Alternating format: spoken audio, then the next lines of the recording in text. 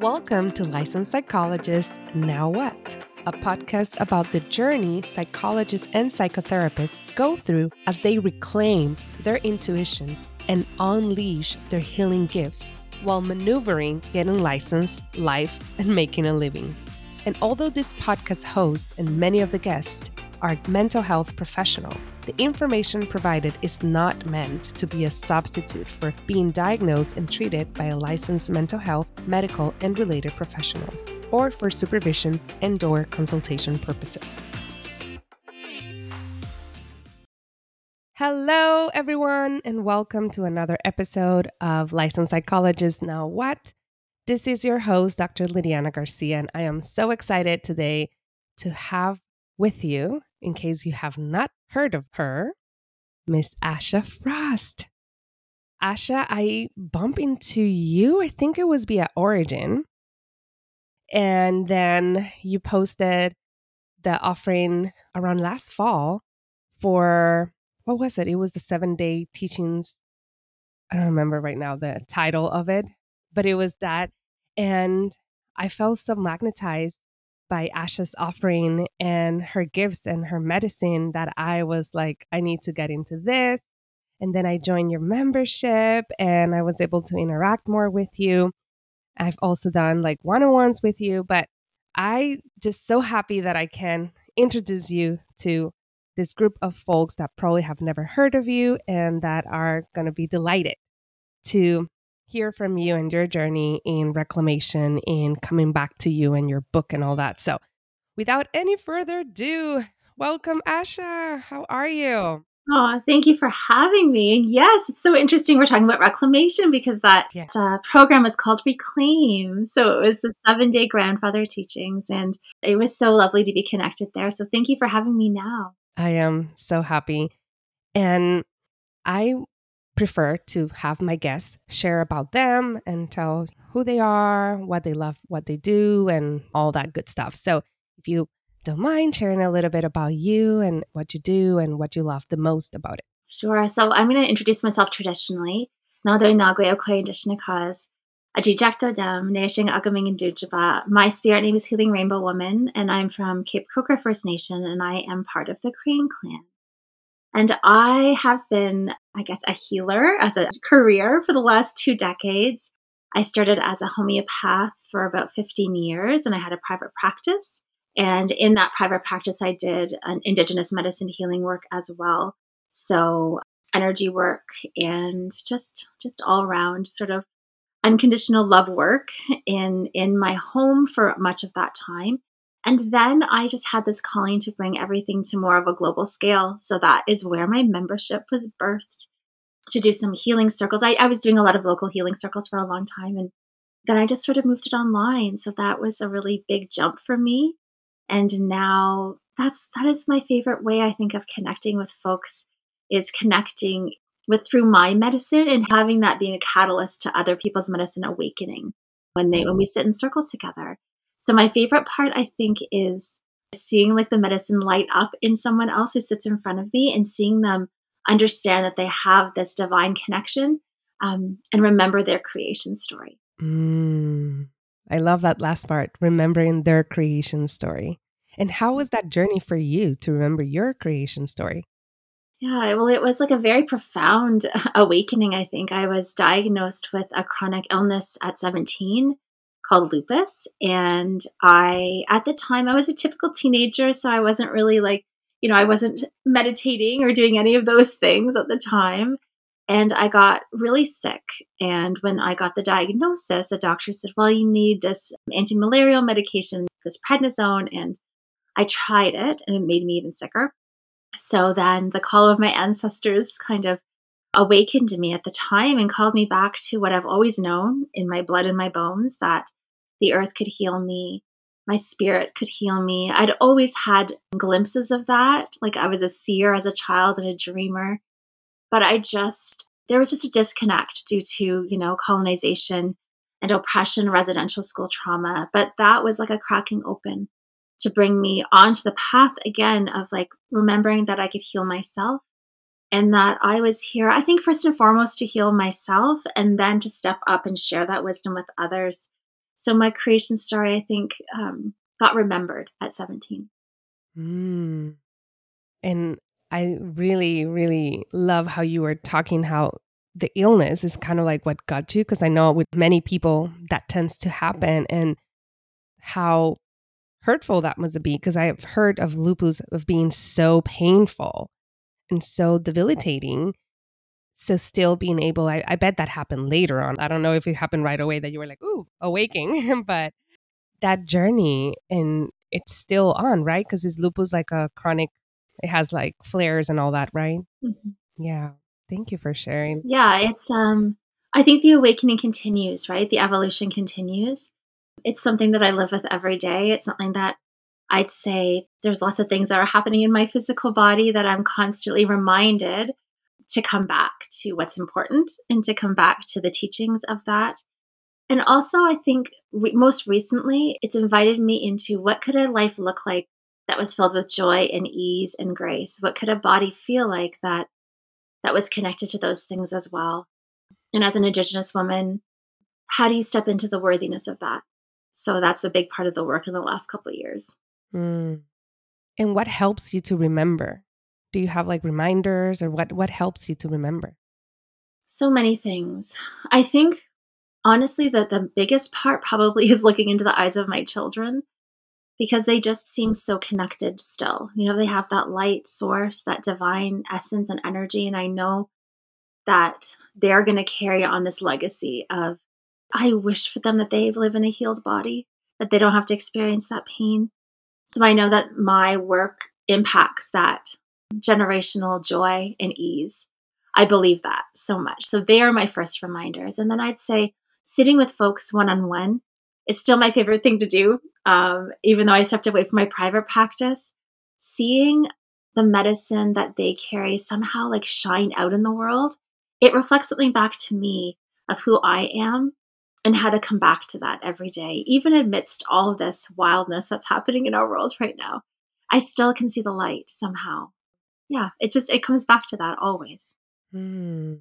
So what I'm hearing is also that in moments like that you're forgetting, or you're like in a different, you keep on kind of going and working, and through the work, through spending time with your children and seeing that is what brings it back. Because a lot of folks have this idea that if they're not healed, they cannot do any healing, or if they're not like perfect or like in a really good function, that they cannot function. What are your thoughts about that? Yes, I hear that from a lot of folks too. Like, well, I'm not there yet. I haven't healed completely yet. Or, yeah, who am I to serve people when I am so messed up? And I just think that that comes from such an inherent shaming energy, like our shaming culture, that just says like you're not enough. You're not enough. And I believe that like I mean, I think about all the layers of stuff I've healed through and how much wisdom has come from that. Like it's enormous and how much I've been able to share through my teachings through the struggle and the pain. And I don't want to say that you have to go through that struggle and pain to be a good healer or to be perfect at anything. I think you can learn through joy and ease and grace too. But I do think you're never going to get there. And we only have this one life. So why not share now where you're at right now? You are going to be able to serve those who need you right now. I know this for a fact. There's been so many aspects of my evolution that I've served different groups of people, and it just always changes. So where we're at right now is going to serve so many people because they need your wisdom. Mm. And that is part of the reclamation, It is. of dismantling that internalized, colonized belief Mhm. and oppressive belief that we're not good enough until we're X, Y, and Z. Yeah, Yeah. that's a huge thing to unweave from, I think. Like I don't think we realize how big that is for folks who identify as women and also folks of color. I think it's just like a big thing. It's like this collective ancestral energy that we're constantly bringing bringing consciousness to.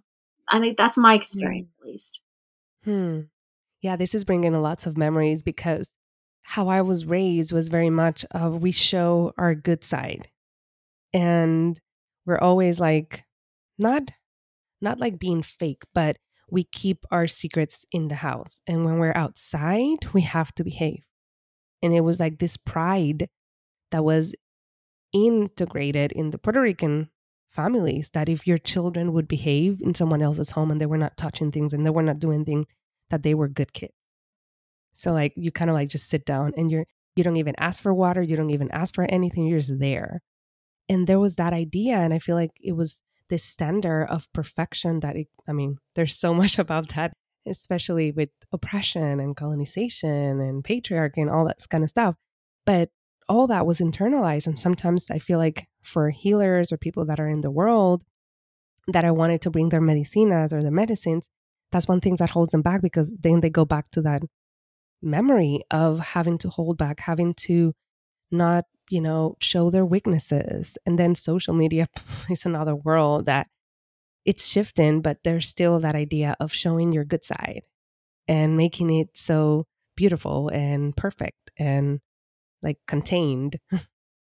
Yes. And I'm here to dismantle that, I think, and shake that up, because I think I was just speaking to somebody this morning about vulnerability and how, even though sometimes I've opened my heart really wide and felt very vulnerable, and maybe somebody has taken advantage of that or stabbed my heart or said something hurtful, I'd still want to walk in this way, in the world this way, versus walking with like a guarded, shielded heart, because maybe that's just something that's come with me in this lifetime. But I just know that the wider I can open my heart and stand in that in the world, at least I just know that I walked in my own truth, I guess, and as authentically as I could. So that's who I'm attracted to, at least. I'm attracted to those open-hearted beings. And I'm not saying we need to dump our trauma over anybody. That's a very different thing. It's like, but just like sharing some of those pieces that maybe we've been shamed for so long not to share and that we've hidden. Those pieces, I think, are allowed to be seen. That's where shame gets kind of cleared, I think. Mm-hmm. Yeah, that's the part that I always feel like one-on-ones have that limitation, because yes, I can be a sounding, safe space for clients and hear it. And I even tell them, I wish there was a group that you can share this, so that way that you're not alone, that there's so many other people that are sharing the same experience, but because you think you are the only one you have internalized, there's something wrong with you, as opposed to being like, this is part of the human experience after you've been through X, Y, and Z. Mm-hmm. So important. Yeah. In terms of the obstacles, what would you say has been some of them? I'm even thinking like maybe some of the recent obstacles, or some of the ones that you felt that have been the hardest to overcome in your journey. Oh my goodness, there's so many. I think, what comes forward first as you ask that is belonging and fear of not belonging. I think as Indigenous people, we have that blood memory of belonging to a tribe or a First Nation, right? So it's like anything that seems to take you away from that belonging, whatever the narrative is we're not a monolith, but there are certain narratives of how Indigenous people need to show up and how they need to move in the world. There's a lot of projections and there's a lot of expectations. So I'd say it can be a stumbling block for me when I veer away from my authentic self, feeling like I need to show up as an Indigenous person in a certain way. And then I get anxious because I leave my core knowing to please that, whatever that narrative is, to belong. So, and that feeling of belonging only lasts for like a like or a little affirmation. It only lasts for 5 seconds, maybe, right? And then I'm searching for the next place to belong. So I've had to come back to that, like, understanding that it's really within me. And I slip up all the time because everybody loves to belong, right? Mm-hmm. So I say that can come up a lot. But probably the second thing that can feel like a struggle sometimes is probably comparison, just like everybody, I think. And that happens for me a lot, I'll be honest, on social media. Just trusting that I'm reaching the people that I need to reach, showing up authentically, and just trusting that my medicine is traveling as far as it needs to, and that it will ripple out. And also that the invisible work that I do is making an impact. And I speak about that a lot because we can think that, the ceremonies we're doing in private, in quiet, the conversations we have that are just really sacred, kissing our children goodnight and before they go to sleep, like that, those things, because they're not plastered all over social media, don't matter. But I'm here to say that those things matter more than anything. And Just because you don't have like a million followers or a million likes for those things, it doesn't mean it's less important. So I'd say comparison is something that comes up for me too. I resonate with this so much. And I'm even here as I'm listening to you, I'm also like, wow, it's within an oppressive system because there's a lot of proof how accounts of BIPOC and are being like targeted to receive less the algorithm of highlighting a specific type of folks. So in a way it's like that internalized, but there's still present situation. And I mean, oh my God, my heart goes, you know, with you and your family and your ancestors in terms of everything that's coming up that you probably already knew in your blood, but now it's like being proven outside and the reactions that people are having and still, there's so much going on. So I feel like we forget sometimes that and we keep thinking, oh, we internalize this, but we still have a lot of walls that are getting in our way in our messages. So I can definitely feel so deeply that aspect of, is my medicine getting to where I'm intending it to do? And then how can I, figuring out those loops and algorithm and this and that. And because it's like, how do I get there? And Yeah. it can be disheartening, right? It can be disheartening to try to play into a system that is not here for us. It can be Yes. disheartening to try to like figure it out. We can waste so much vital energy trying to figure it out when that's not really where our energy is meant to go. I mean, I've learned that over and over again. And yes, you're right. As things are being unearthed and revealed and the truth is rising, a truth that we've always known and we've been speaking about, that's the one that gets frustrating for me. I've been talking about this for years and only now is it getting voice. Only now is it only getting attention. And it's really hard to get attention as this Indigenous voice for those traumatic issues versus, can I get attention for my medicine? Like, can I, you know what I mean? Like, it's just one of those really tricky things because then we get pulled into just posting about trauma because that's where we will get more followers. We will get more likes. That's how the algorithm seems to work. And that's what people want to see and then just kind of take from and learn from. And that just becomes exhausting. So, yes, Oh, I'd say social media is like a huge place oh, of healing. Like, I mean, to figure out for my own healing, it just like gives yes, me a lot yes. of opportunities to heal. Oh my God, yes. And you're speaking about, this aspect that I've been thinking lately a lot, which is like how much to get into that sharing of the trauma, of the trauma, of the trauma, especially as a trauma therapist. How much are we focusing on the wound and how important it is to bring attention to it, but when is enough? When is it becoming more traumatic? When is it actually, because our mind, when we are feeling things, is like we go back to that moment and sometimes we need that to heal, but when is too much? When is like re-traumatizing? And that is a very fine line. And I feel like, and then if you're not doing, there's a lot of judgment within the communities of righteousness, of how you have to advocate, how you have to, social justice, how you have to do it. And if you're not doing that, then you're considered then you're not part of us. It's like so much going on in that area. And even that, as you Ugh. speak about it, like I can feel the trauma coming up. I wrestled with that so much over the last 2.5 years. I think, like, what kind of voice do I want to be? Because again, the projections, people will come into my DMs and say, why aren't you posting about this? You should be saying it this way. You're not doing it right. You're not posting enough. And I'm like, what about my joy? Can I just post a picture of me and my family? Am I allowed to Mhm. even share anything about how I'm going to feed my family? Right? Because that's another thing. You're supposed to be posting education all the time. And as soon as you try to offer something, all of a sudden your engagement goes down and they're like, well, that's not what I want from you. And you're like, well, how am I supposed to live in this world then? You'll take everything else from me, but then I post about something that I would love reciprocity for, and all of a sudden you're out.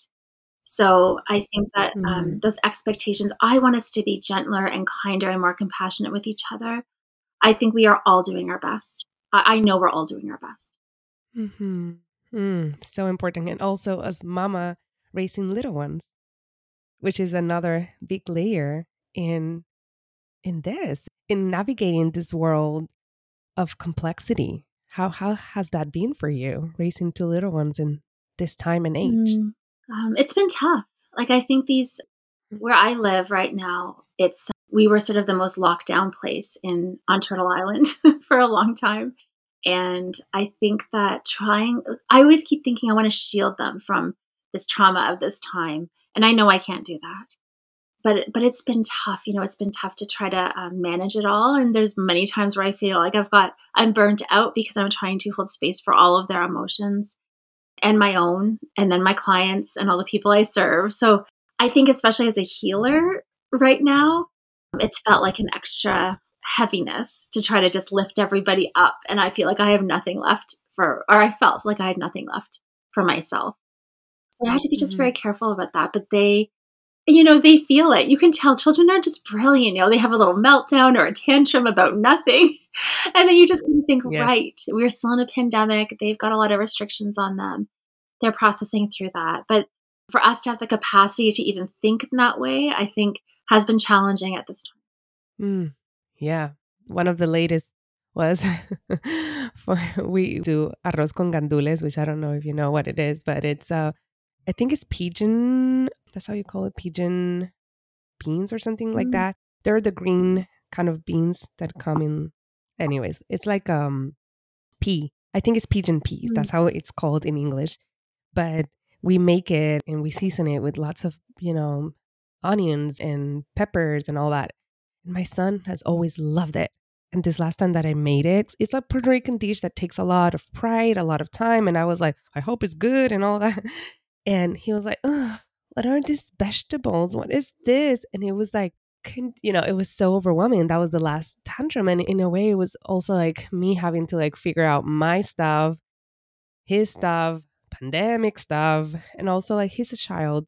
And kids get into that stage of not wanting to eat veggies and stuff and not take it so personal, because I was here taking it personal. Like, I made this Puerto Rican dish so you can have culture, so you can remember where you come from and all this meaning that you put into things. But children are not thinking that way. But I feel like everything is like highlighted. Like any little thing, I feel it more deeply, like my irritability and everything, because of the stressors of it. And I resonate so much with feeling like I don't have that much more else to give. And it's hurtful because as healer, how this is a very important time for healers to heal, but it's like, where am I going to pour out? Yeah. And as you're saying that, I haven't shared this yet with anybody really, because I did, as you mentioned, my membership, I did decide to close my membership. And I realized I ran most of it during the pandemic time.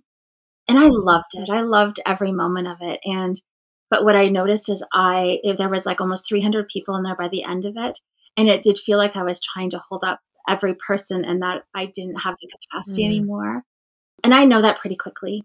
I know that now pretty quickly that if I don't have the capacity for something, it's going to be leaky, right? There's going to be energy that's leaking out everywhere. And that is not something that I want with my work or my medicine in the world. So it was a huge decision and kind of a heartbreak for me to have to do that. But the pandemic time has impacted that too, of like, how much capacity do I have as a healer and how can I put my work out in ways that also nourish me? Because I think that's something I always put on the end of my list, but it's something that's really important and very clear now.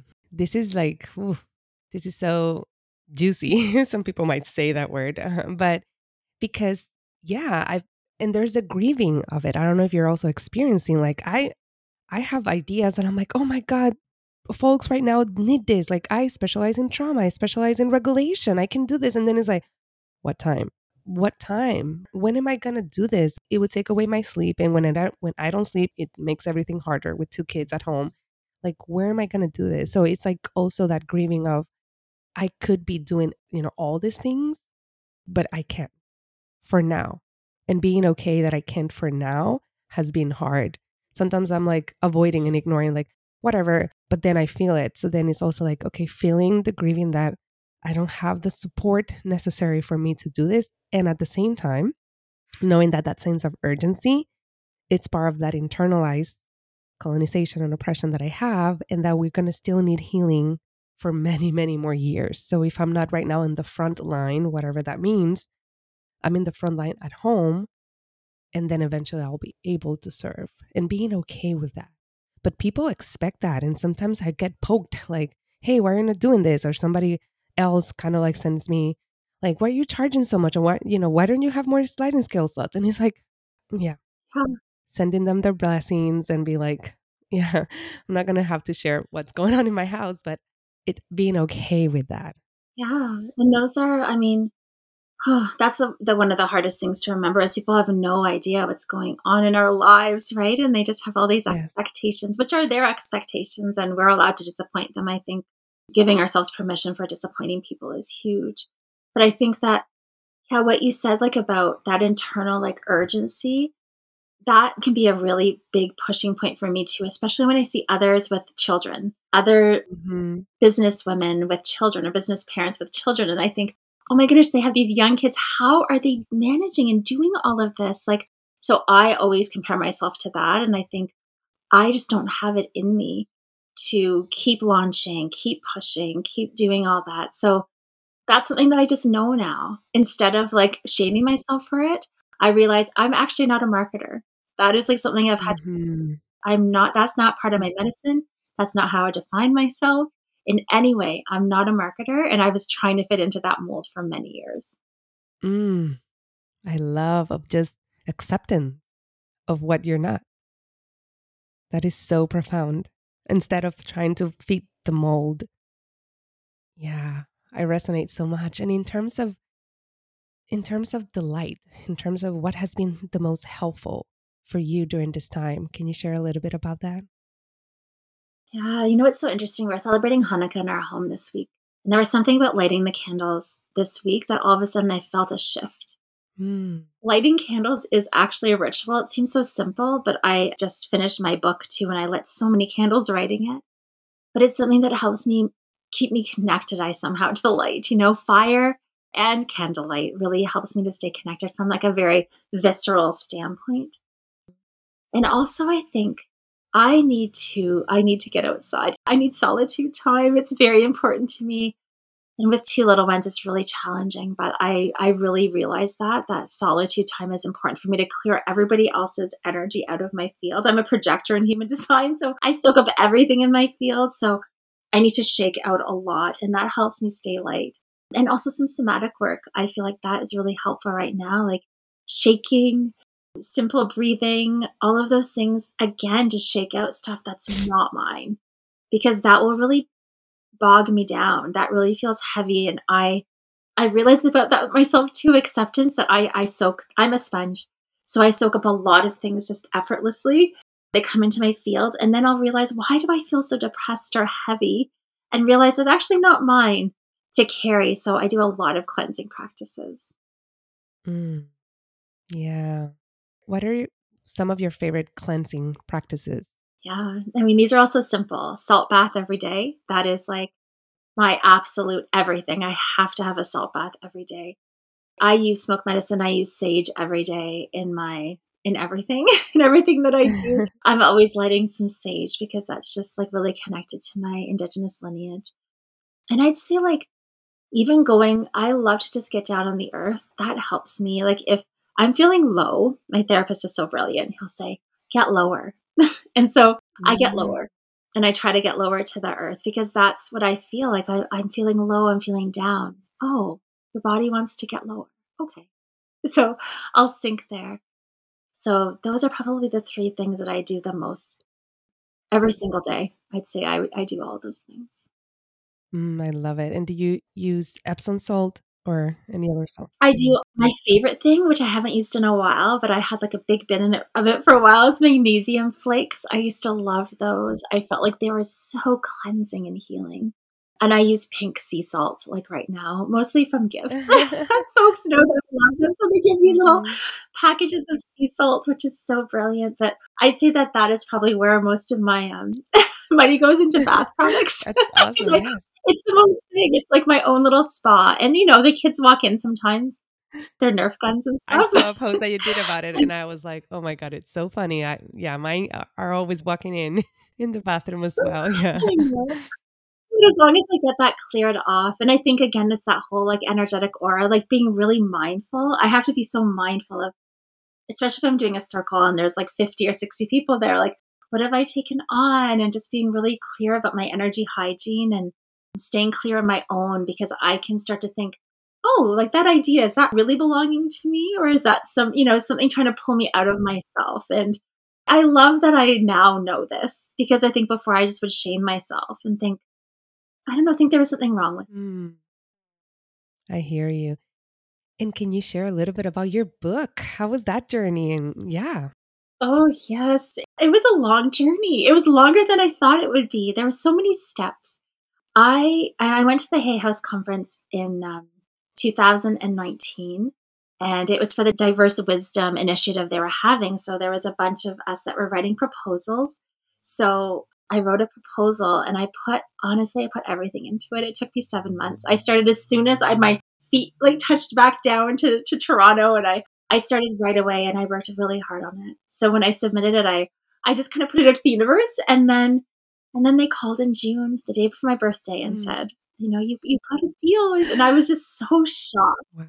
But it had been a dream for probably 20 years. So it was amazing. And then it's like really fascinating as you drop into the inspiration of what needs to be shared, because it really started to become about combining like lived experience with storytelling, and then a little bit of the teachings that we walk as Indigenous people in the world. But it comes back to that vulnerability and those pieces of healing that I've done, hoping that as I share, it invites people into their own healing.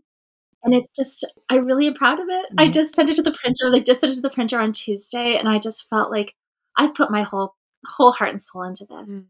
and it comes out in March. So I'm very excited about it being. Yeah. And folks can pre order via your links. They'll be here in the show notes. So, oh, and I love your title. How do you come up with the title? You are the medicine. It's interesting because since I've put it out there, folks have told me, oh, this was initially shared by a curandera. I can't remember what her name is, but that's not where I got it from, because I'd never heard of her or her work. She's passed into the spirit world now.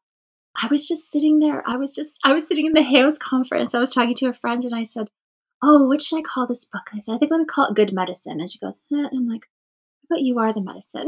So it just kind of came just in our little channeling. We were both kind of praying to Mm, Louise Hay that she would hear mm, our dream and our wish. So it just kind of came in that moment.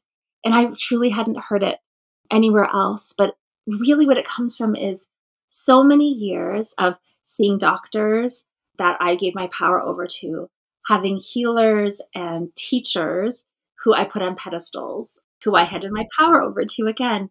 Just learning in really, really, gosh, hard and challenging ways, because those things just fell apart or there was harm done, that it had to come back to me. I had to trust in my own knowing. That was the most important. So it really is like a little prayer to myself. mm. I can't wait to see it in person and read it and go through all of it. Because, yeah, I've recently, one of the things that I've discovered, and I had a super aha yesterday, but it was how my medicine is to help other psychotherapists and healer bring it out and then figure out how can they do it and help them work through all the hurdles of what gets in the way and the confidence and the fear and like nobody's going to listen to me or and like taking action because I consider myself a courageous person that it just takes action, so helping them that and seeing their journey, because that's how I see like there could be more healing out in the world, especially for psychotherapists, like there will be more people touched by their services. So yeah, it's always something, I mean, it's not always, it's something that recently I've been like very much. So like listening about how I am the medicine and coming back again to the reclamation of who I am, regardless of all the labels and expectations people have put on me. I feel like, yeah, inspiring for me to come back to me. It's so amazing. And there's a better word. I just can't find it right now in English or even in Spanish, Mhm. but it's like that knowledge, it's gold, especially for, folks of color that have been, their history has just been messed up with, because that's part of the oppression, not knowing who you are, where you come from, not knowing that. Yeah, so much of that. And that's who this book is written.